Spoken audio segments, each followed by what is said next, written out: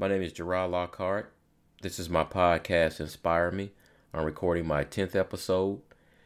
It's been a while since I posted, but I'm trying to get back on track to where I start posting once a week. And on this podcast, we're going to discuss a man named Geronimo. But my quote, I know the way, I just don't know the way to the way, by Rick Yancey. Geronimo was born in 1829, died in 1909. He was an Apache leader and medicine man, best known for his fearlessness in resisting anyone Mexican or American who attempted to remove his people from their tribal lands. He repeatedly evaded capture and life on a reservation, and during his final escape, a full quarter of the U.S. Standing Army pursued him and his followers.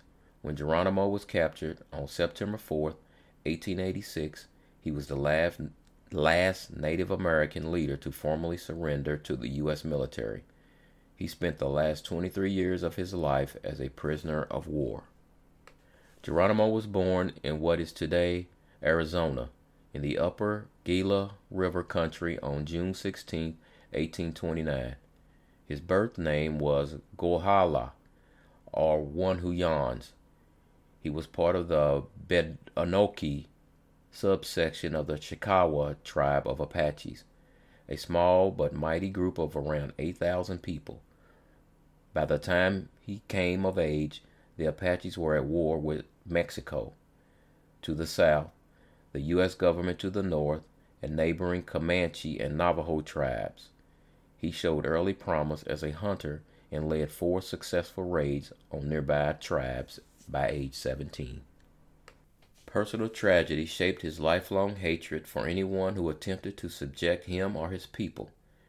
While he was away on a trading trip in 1851, Mexican soldiers, led by Colonel Jose Maria Carrasco, attacked his family's camp. Geronimo's wife, Alupe, their 3 children, and his mother were all murdered.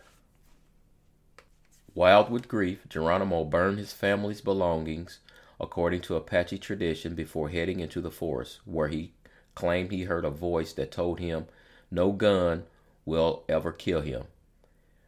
I will take the bullets from the guns, and I will guide your arrows. He soon hunted down his family's killers and devoted his life to avenging them. The source of the name Geronimo is disputed. He earned the nickname while leading Apache raids. Some historians believe its origin are the cries of frightened Mexican soldiers calling out the name of the Catholic Saint Jerome when they faced Geronimo in battle. Others believe it simply was a mispronunciation of his birth-given name. Whatever the origin of the name Geronimo, it took on new life long after the leader's death. During World War II, paratroopers yelled Geronimo before jumping out of planes, a reference to his bravery.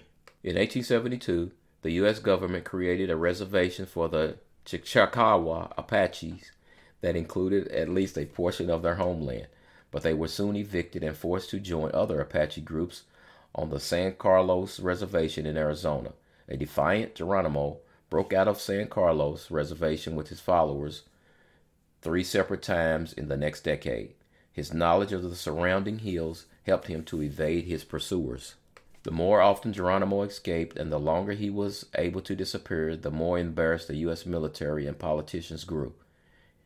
His belief that no bullets could harm him appeared to be true, as he continually escaped skirmishes with law enforcement and Anglo-Americans and Mexicans.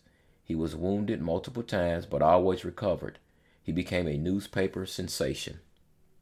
On May 17, 1885, Geronimo, then 55, led 135 Apache followers in a daring escape from the reservation.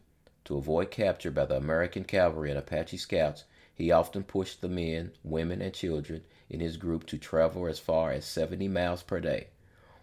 While on the loose, Geronimo and his band raided both Mexican and American settlements, sometimes killing civilians.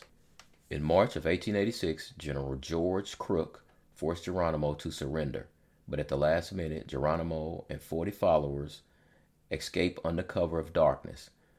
5,000 U.S. troops Nearly a quarter of the standing army and 3,000 Mexicans pursued the escapees. They held out for 5 months before Geronimo turned himself in to General Nelson Miles at Skeleton Canyon, Arizona on September 4th, 1886. Geronimo and his fellow captives were sent to Fort Pickens, Florida by train, then Mount Vernon Barracks, Alabama.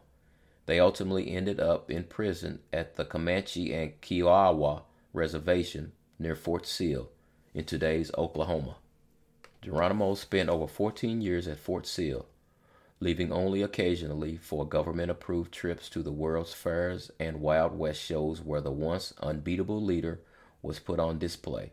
He even participated in President Theodore Roosevelt's inauguration, though Roosevelt refused Geronimo's plea to permit him to return to their native lands in the West. Geronimo died of pneumonia at Fort Sill on February 17, 1909.